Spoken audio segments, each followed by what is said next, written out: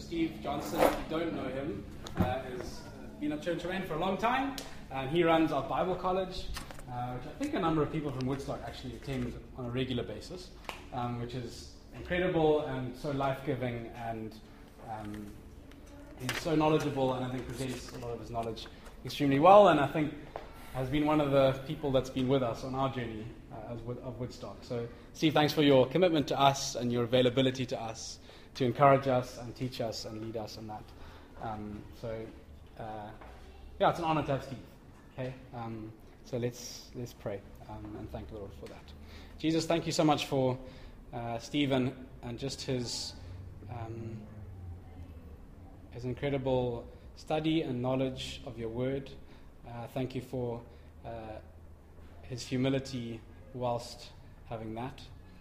And thank you, Lord, that your Spirit is on him and has anointed him to preach your gospel with authority, with power, with clarity, with wisdom.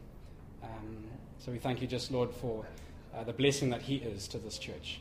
Thank you that you give gifts in people to the churches, Lord, and thank you that Steve is one of those. So we just honor you, Lord, for your work in him, and we say that we are ready to hear from you today. Amen. Amen. Amen. Thank you, Ross.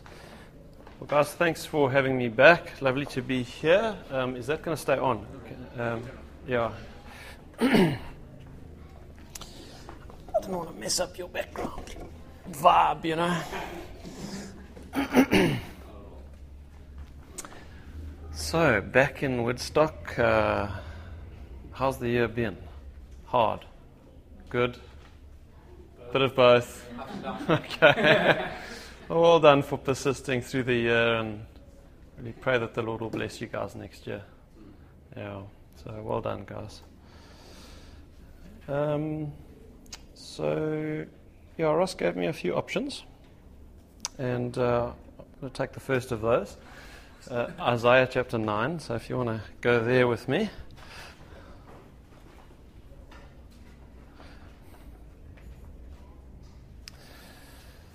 Yeah, so this is an intriguing passage of Scripture. We're heading into the Christmas season, and we're going to be celebrating that most miraculous of all births. In fact, it's the greatest miracle ever to have taken place, the birth of Jesus Christ. Why so? Not just because it was a virgin birth, and it was, historical fact, because in the birth of Jesus, the infinite, transcendent God, the God who lives outside of space and time itself, the God who created space and time, who's not bound by space and time. He lives outside of them. He entered space and time and was born into a human body. That is the ultimate in a supernatural event, because it is the author of all that is supernatural. It's supernaturality itself, God himself, entering the most natural thing, a human baby, human body. So technically speaking, it is the greatest miracle that ever took place, the virgin birth of God himself into the world. But what's going on there? What's going on in that little stable and the manger and the swaddling clothes and the things we've always sung about in the hymns? What's happening there? And we get a bit of the meaning of it from Isaiah chapter 9. So let's begin from the first verse, just to get the context of it. I want us to focus on verse 6. You know the verse, "For unto us a child is born." Hallelujah. But let's not rush ahead yet. There's some context there. Nevertheless, says Isaiah, the gloom will not be upon her who is distressed, as when at first he lightly esteemed the land of Zebulun and the land of Naphtali, and afterward more heavily oppressed her by the way of the sea beyond the Jordan in Galilee of the Gentiles. Okay, so just need to stop there for a second. So at first, God lightly esteemed, didn't have much esteem for, looked down upon, was not pleased with, the land of Zebulun and the land of Naphtali. Under Tiglath-Pileser, who was a Syrian king, that land of Zebulun and Naphtali, which was in the north, when the Syrians would march south to take the land, they came from the north and they would get to that region first. And under Tiglath-Pileser, you read of that in 2 Kings chapter 15, they marched through that area, devastated it, many people were taken captive, and then afterwards, more heavily oppressed her, whatever it was, how many years later, in 722, there was an even greater oppressing of that northern territory of Israel, when in fact the whole northern kingdom was taken captive once and for all, and have never returned to this day.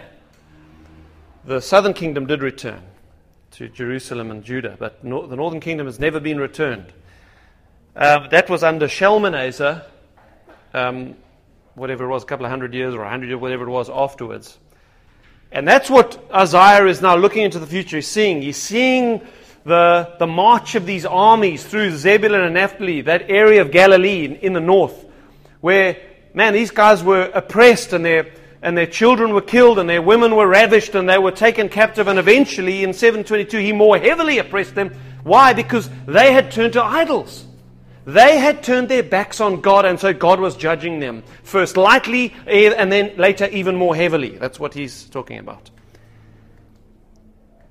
And yet there is this prophecy that the gloom which was on that geographic region, will not be upon her as it was in those two events. The people who walked in darkness, that's a great description of the people who lived in that area. That for hundreds of years, all they knew was hardship and oppression and bloodshed and suppression. But the people who walked in darkness have seen a great light. Those who have dwelt in the land of the shadow of death, literally death was casting its shadow over them daily. They could die daily. And yet, over this land where the shadow of death was casting its shadow upon them, a light has shined. An amazing prophecy. And then there's this commentary in the next few verses 3 to 5, of how joy and delight and singing and freedom from the oppressor would come to that region. As in the day of Midian, David says, Isaiah says. So if you remember what happened with Midian, this was Gideon in the book of Judges, where the Midianites are like a great plague of locusts that have come into the land. They cover the land, and there's Gideon, threshing his wheat in the winepress where there's no wind to thresh wheat because he's terrified, and the angel of the Lord says, God has chosen you to deliver the nation of Israel. And what happens? He gathers an army. God says, your army's too big. It's going to be a miraculous deliverance. When it happens, you are going to know it was me. And he whittles that army down, take them down to the river, see how they drink, that whole thing. And in the end, there's only 300 people with Gideon.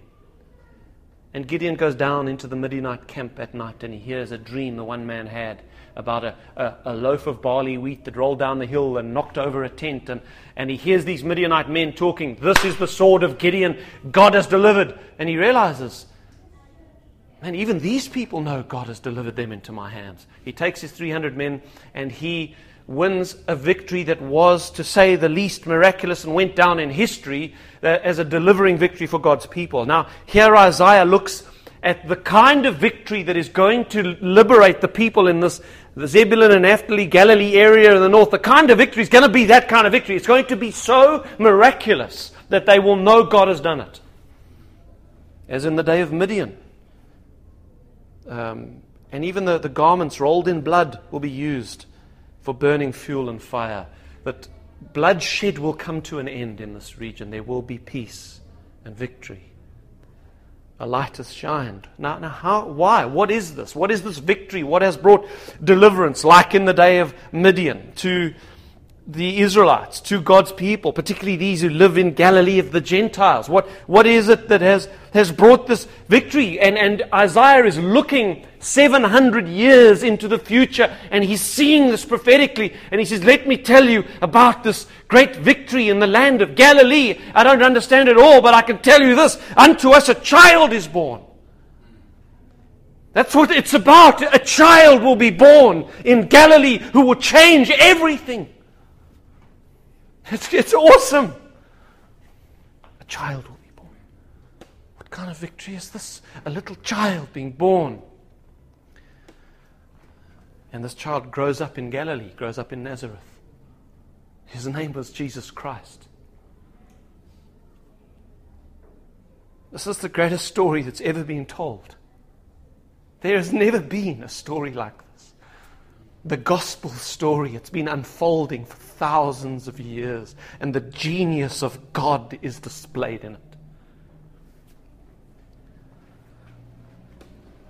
Unto us a child is born, and unto us a son is given. He's not just a child, he is a male child. And he's a son of a father. Just remember that. He's the son of a father. We're going to get to why that is significant in a second. He's a son. And the government will be upon his shoulder.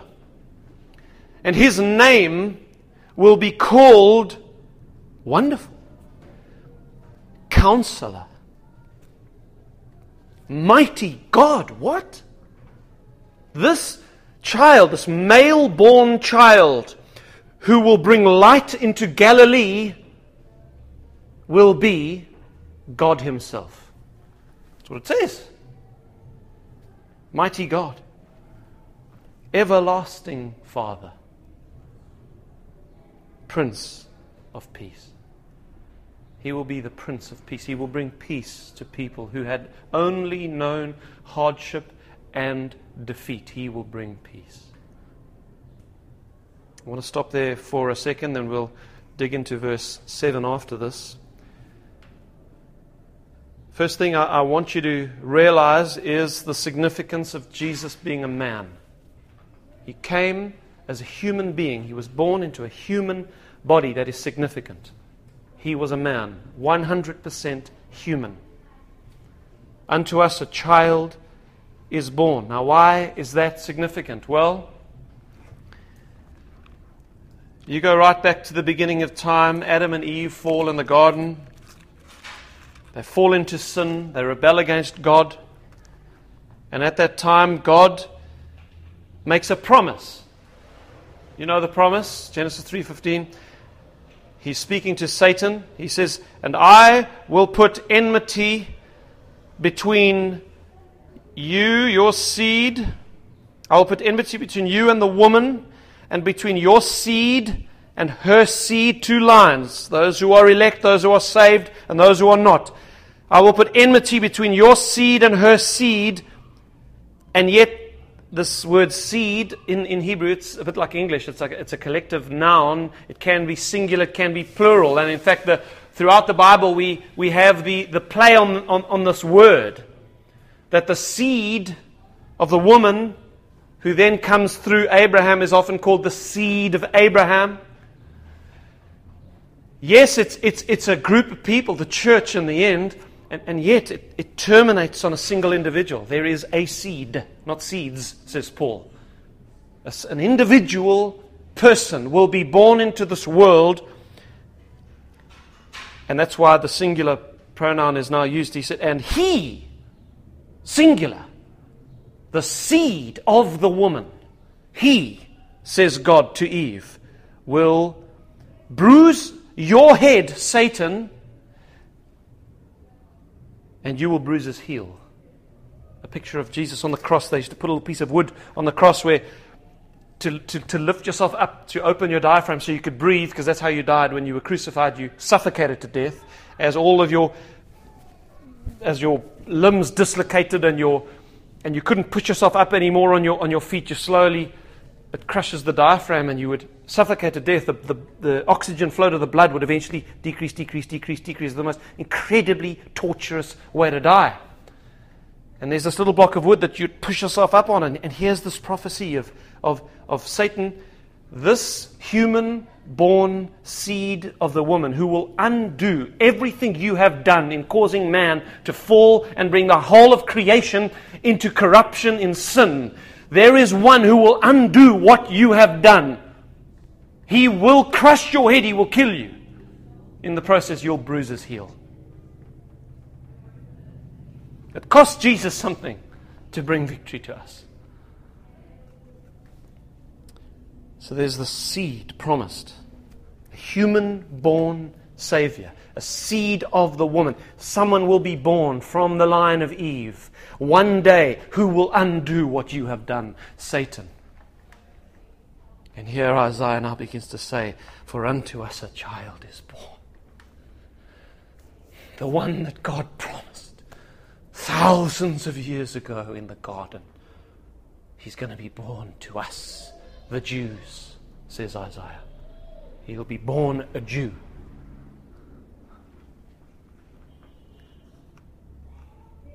Then Genesis 22,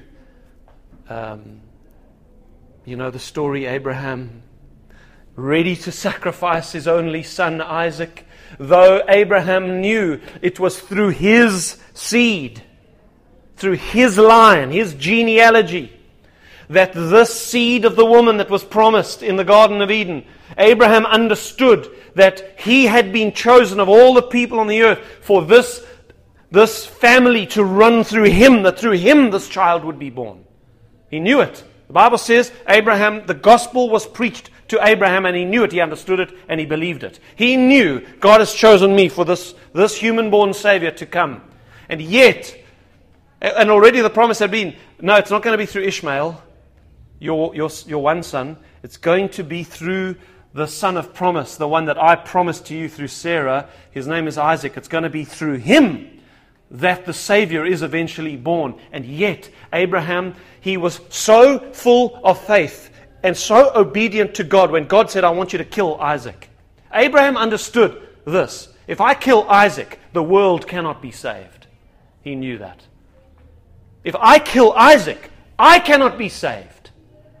Because the one promised to Eve, that seed of the woman, will be born through Isaac.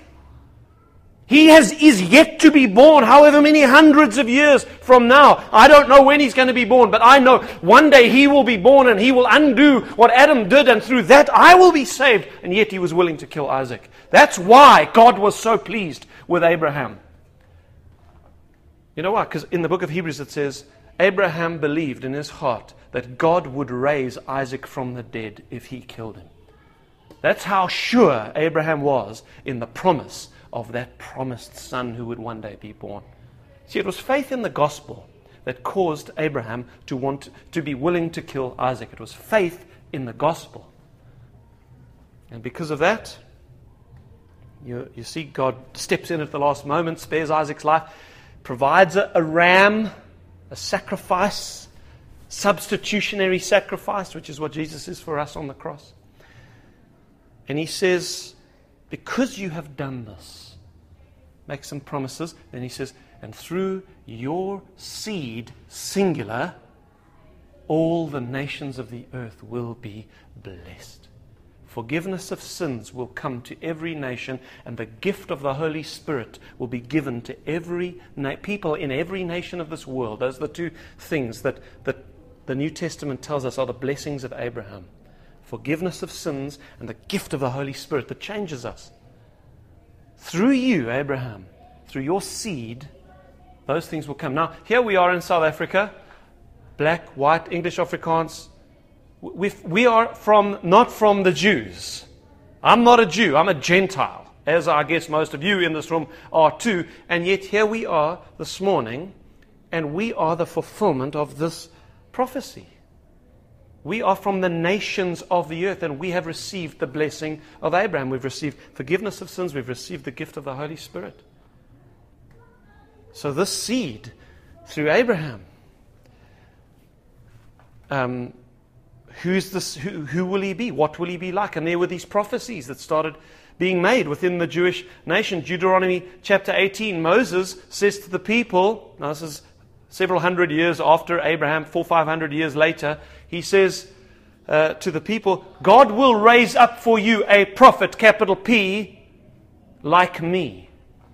Not just a prophet who speaks the words of God. No, like me. What kind of prophet was Abraham? He was a prophet who acted also as a priest. He prayed for the people. He made sacrifices for the people. And a king. He was the ruler of God's people. He was their judicial head. He was their sort of military commander. This is the kind of prophet that God will raise up for you one day. He will be prophet, priest, and king over the nation. And him you must hear. Says, so it starts getting colored in. As you continue along the story, you start to learn more and more about this promised seed, this male-born child who will save the world.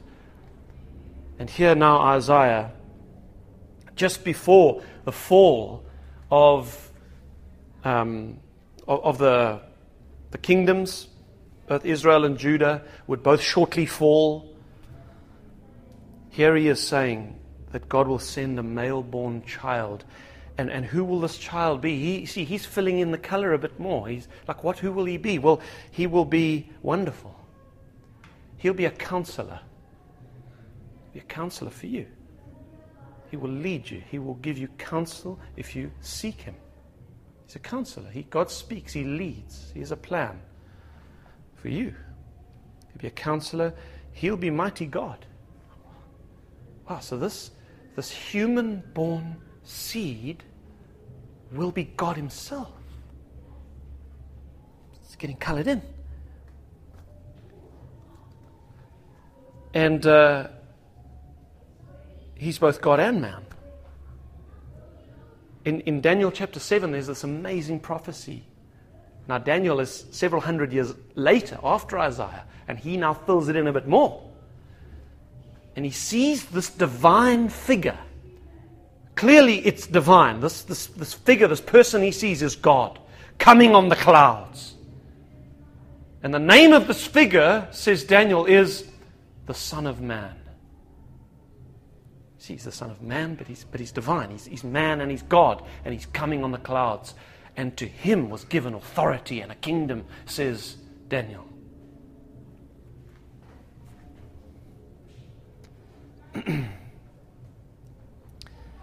And then Isaiah, later on, Isaiah 53, he talks about the work, the astounding work of this human-born Savior, this male child who will be born. How will he save God's people? How will he undo what Adam did in the Garden of Eden? This second Adam, as Paul eventually begins to call Jesus. The one who undoes what the first Adam did. How will he do it? Well, Isaiah tells us in Isaiah 53 that he will do it by suffering. He will suffer on behalf of people. He will take the punishment that Adam and Adam's fallen race deserve. He will take it upon himself, and he will exchange his righteousness for their sin. And he will exchange his innocence for their guilt, and he will become sin for them. And he will take the punishment of God to bring them peace. He will absorb the wrath of God for them.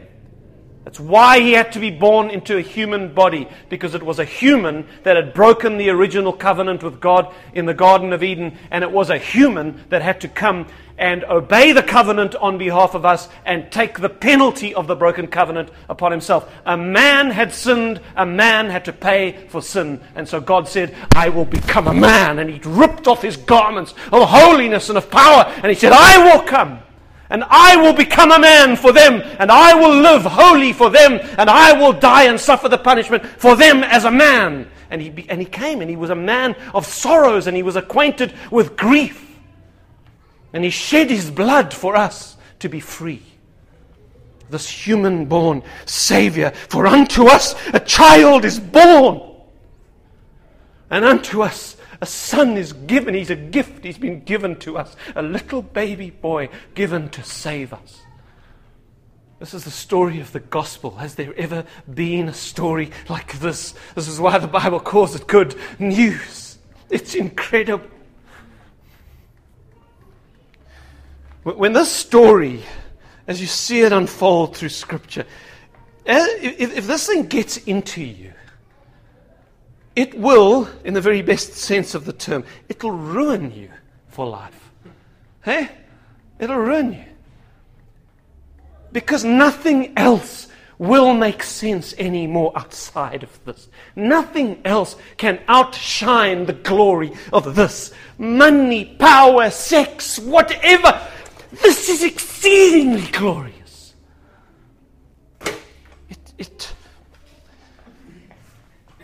Who needs notes when you have this?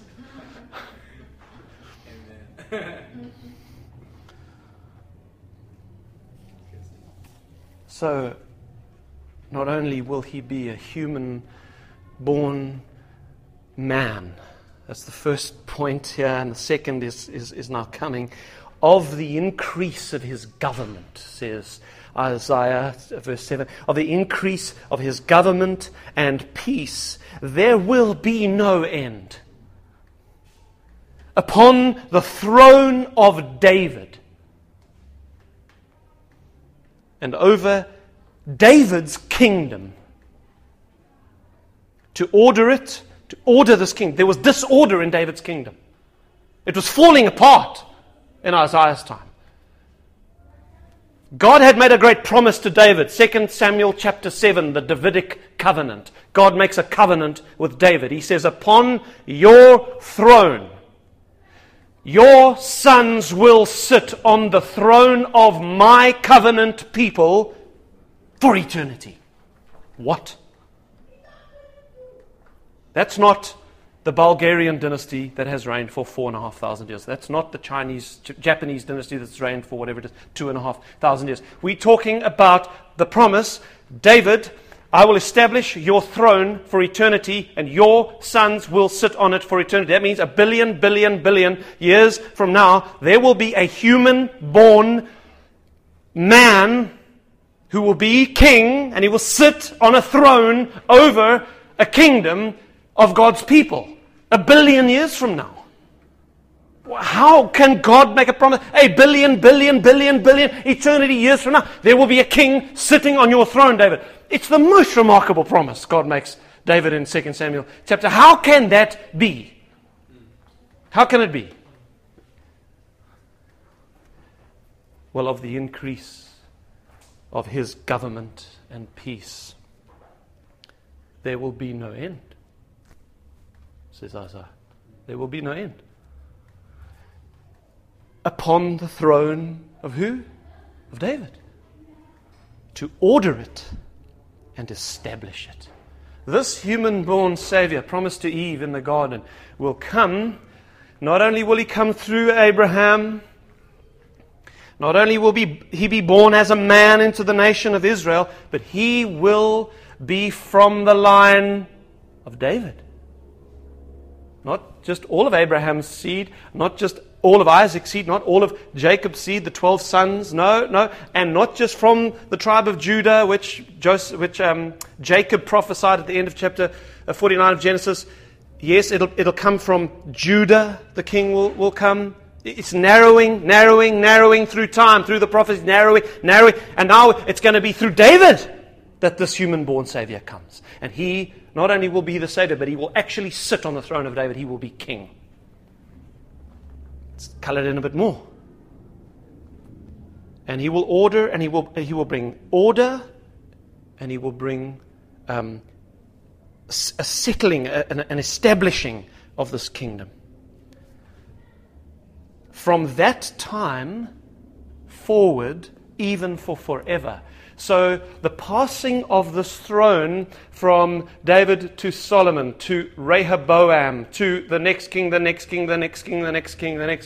eventually, under the sons of Josiah and then Zedekiah, it gets taken captive, and the throne of David's throne is actually no longer even in existence. It looks like the promise has fallen to the ground when Nebuchadnezzar took Judah captive in 586 BC. It looked like it was all over. And in fact, for hundreds of years, that was the cry of the Jews. What has happened to the promise of David's throne? It's God. And today, you read Jewish literature, they can't make sense of it. They cannot make sense of how David's throne has not been re-established. Well, what does Isaiah say? From that time, when this child is born, the one who brings light to Galilee, from that time forward, even forever, the throne will be established. What does that mean? That means the passing of the throne from one son to another will stop when it gets to him, and he will sit in it forever. It's all here. It's all there. The whole story. 700 years before the birth of Jesus. The zeal of the Lord of hosts will perform this, says Isaiah. I mean, Isaiah is looking at all this, and then he catches a glimpse of the zeal of God for this plan and for this human-born Savior. And he realizes nothing is going to stop this. God is going to do this. And he has. He did it. He did it 2,000 years ago. And I want to talk about two benefits to this, but let's wrap up the sort of story side of it by looking at Luke chapter 2, I think it is. The sort of famous Christmas text. This will be read all over the world, and pleasantly so, over the next few weeks.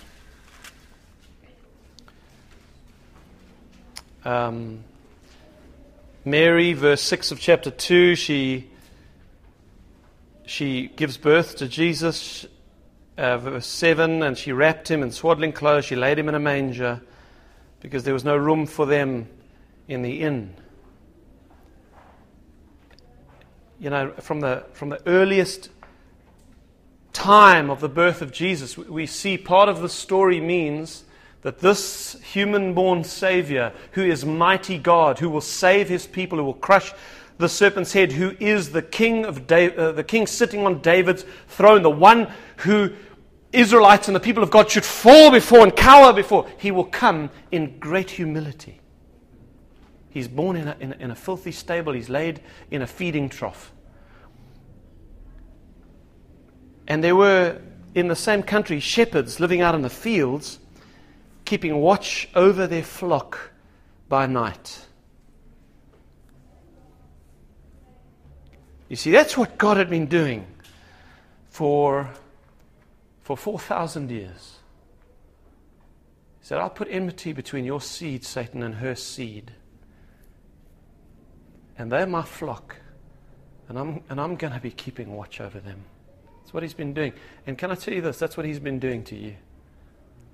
He's been keeping watch over you. You know that's true. Before I got saved, I could have been killed so many times doing stupid things. And other terrible things could have happened to me. And then throughout my life, there are many times where things could have gone very wrong. Just the other day, I had a near fatal car accident. The guy missed me like this, put his indicator on but didn't turn, so I just drove out straight in front of him.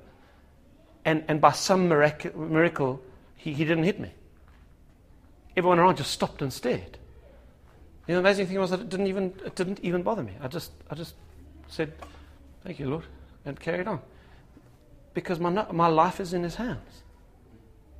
He has been keeping watch over me. Why does God choose shepherds to tell the gospel to first? I mean, why this ragtag bunch of misfits? And you know what? Because God is a shepherd. He uses that analogy throughout Scripture. King David was a shepherd. God is a shepherd. And so He appears to shepherds, and they're watching their flocks. And He says, You think this is amazing, keeping watch over your flocks. Let me show you what I'm doing to keep watch over my flock. Come on, I want to show you something. And behold, an angel of the Lord stood before them, and the glory of the Lord shone around them, and they were greatly afraid. And then the angel said to them, "Don't be afraid, for behold, I bring you good tidings of great joy, which will be to all people." Yes, the nations of the earth will be blessed through what I'm about to show you. The blessing of Abraham has been born in a little stable. He says, "For there is born to you this day in the city of David one who is a Savior, who is Christ, the anointed one." Christ means anointed one. The one who is anointed to be king over God's people. That's what it means. This is the one who will sit on David's throne. "For unto us a child has now been born. Unto us a son has now been given. And the government and peace will be upon his shoulders. And of the increase of his government and peace there will be no end. I bring you tidings of great joy." That's why this is so joyous. It is the fulfillment of 100,000 of years of prophecy come true. The king to sit on David's throne has been born. The one who will undo all the misery that Adam brought into this world has now been born. And suddenly there was angel upon angel, a multitude, heavenly angels and a host, praising God and saying, "Glory to God in the highest glory, to him what he has done. And on earth, peace and goodwill between men." Our hearts can be changed. And people go to carol services at their children's school and they sing these hymns and they have no idea how great it is. It's great. It's awesome.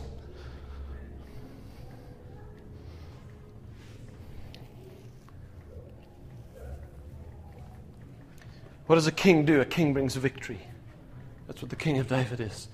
Psalm 110, the most quoted bit of the Old Testament in the New Testament. Psalm 110 says this: "Come and sit at my right hand," says God the Father to his Son after the resurrection.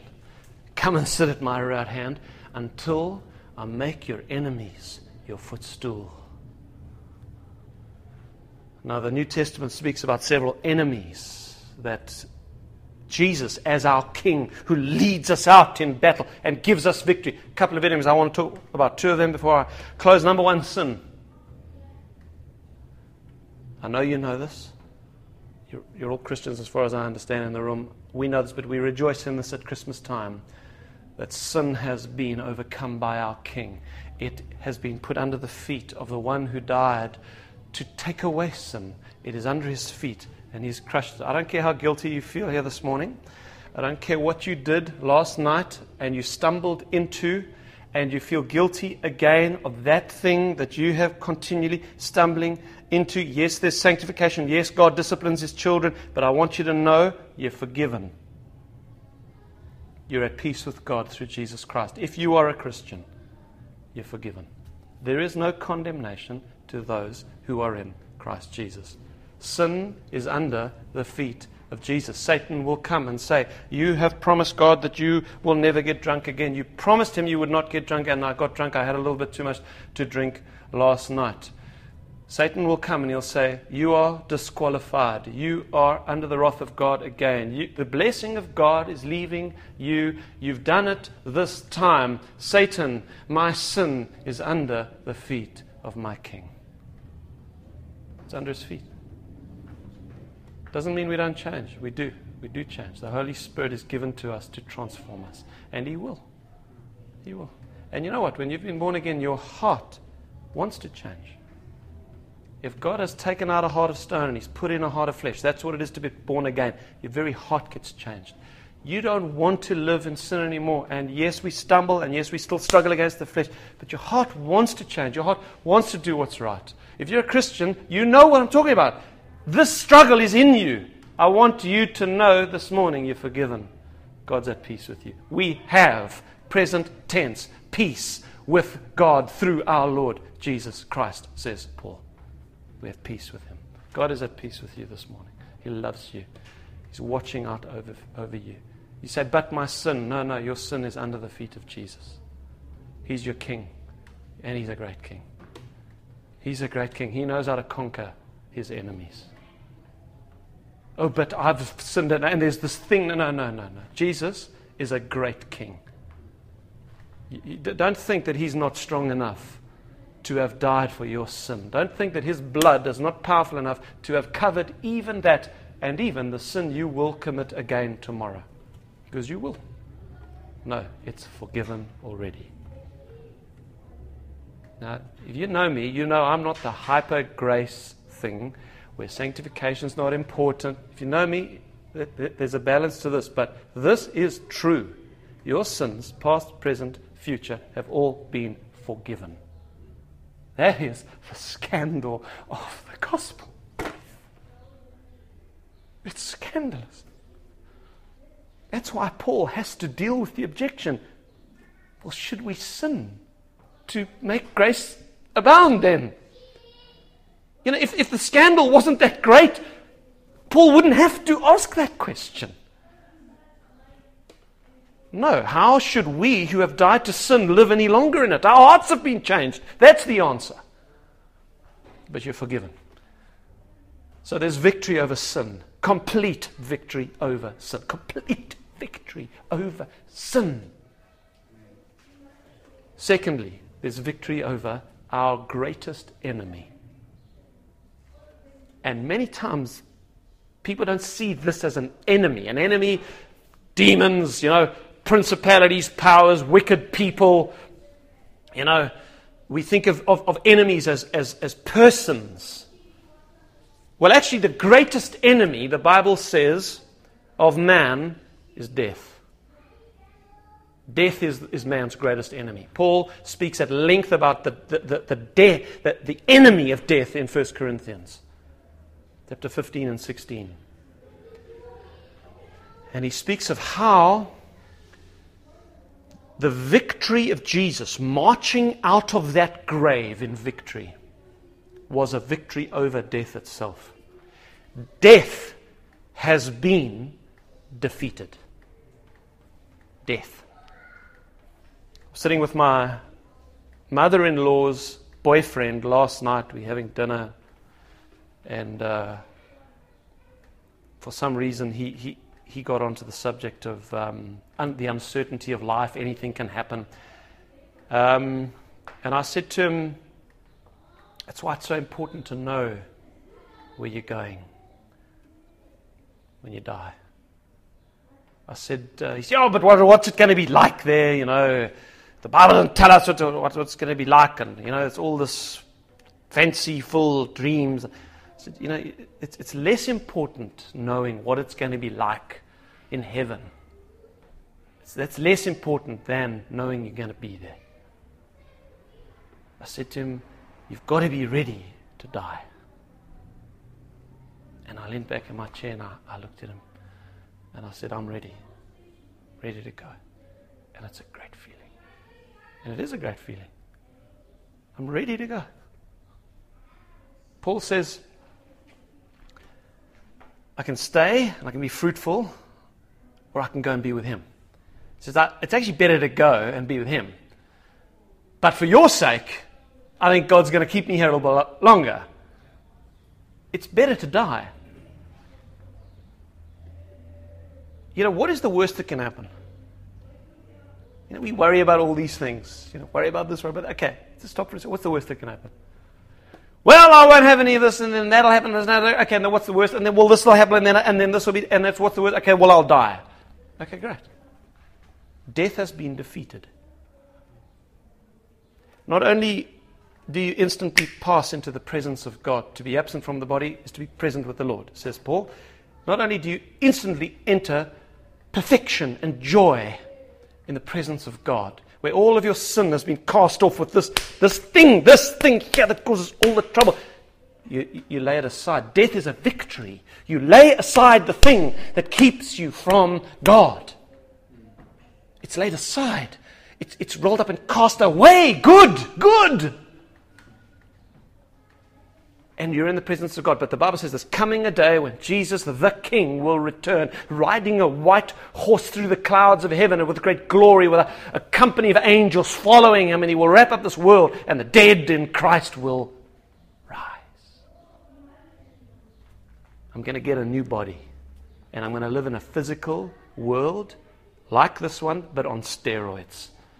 An incredible new creation. And I'm going to live in a body that is what a body was originally meant to be.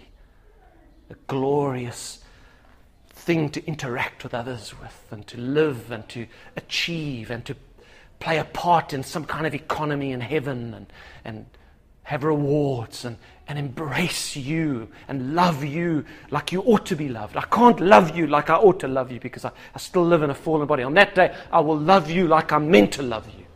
And you will love me like you're meant to love me. What an amazing place we will live. Why? Because Jesus, our King, has defeated death. Death itself is under his feet. Death has lost its power. Where is your sting now, says Paul? The sting of death is sin, the strength of sin is in the law. But thanks be to God who gives us the victory through Jesus Christ our Lord. He's King. I think there's other victories we can see in this world, like healing. It's one of the benefits of the Davidic covenant. Jesus takes the throne of David. The enemies are put under his feet. One of the enemies is sickness. That's why Jesus comes into the world. He lives here for 33 years, and everywhere he goes, he heals the sick, because he is the King of the coming kingdom, and in that kingdom there is no sickness, and so the kingdom is coming as he's healing. It's a sign that the King has come. That's what the healings are.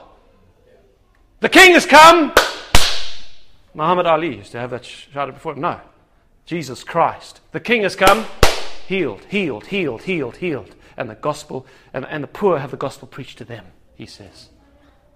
The King has come. Now that will perfectly be ours one day. This body will never get sick. It'll never get tired. It will never be sad. He's going to wipe every tear from our eyes. We will live in perfect health for all eternity. Perfect health. You'll be able to run faster than... What's his name? Yes, Usain Bolt. You'll run faster than him. You'll jump higher. You'll experience the invigoration of a physical body. The way a physical body is meant to invigorate. God loves bodies. Bodies are God's idea. And we're going to live in bodies for all eternity, but perfect bodies. I remember preaching the gospel in Barry and Mill's old age home down there in Rosebank, and there's a woman there. She's 91, I think, and she's a thalidomide baby. You probably don't know what a thalidomide baby, but in the 1920s it would have been, there was this drug that they gave to pregnant women to stop nausea. And unfortunately, it had the most horrendous effects on the babies. And countless thousands of babies were born in that period of time while it was being used, without limbs, massive deformity. So this woman, she's 91 years old, and she has no arms, no legs. She's sitting in a wheelchair. She's got this little stub at the end with one kind of toe thing.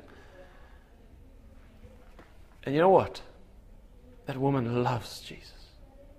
She loves the Lord. And she has the nurses wheel her down to the Alzheimer's ward every week so that she can preach to the old ladies in the Alzheimer's ward. She's using whatever she's got to serve this one who saved her. And I went there one morning and I preached on the resurrection. And I tell you what, she sat there with delight. She's going to run and jump and embrace.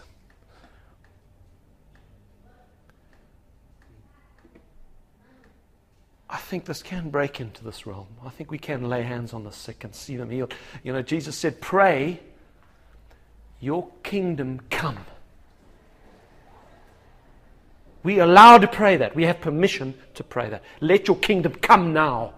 And part of that is, yes, the preaching of the gospel to the poor, but it also is the opening the eyes of the blind, the setting liberty those who are captive, that thing. So we can pray for the sick here this morning. Not everyone we pray for gets healed. That just doesn't work that way. The kingdom sometimes comes, the kingdom sometimes is still coming. And we don't get to decide which it is. But we have permission to ask. That's my theology of healing, by the way, if you want to, in a nutshell. And I think that's right. I think that's a biblical balance. Anyway, let me stop there. If you want prayer for healing, you come up. If you want prayer for salvation, you come up. I'll pray for you. If you want prayer for any other benefit of the kingdom, if you want Christ the King to sound his trumpet over you this morning for something, you come. And we pray. Let's pray together.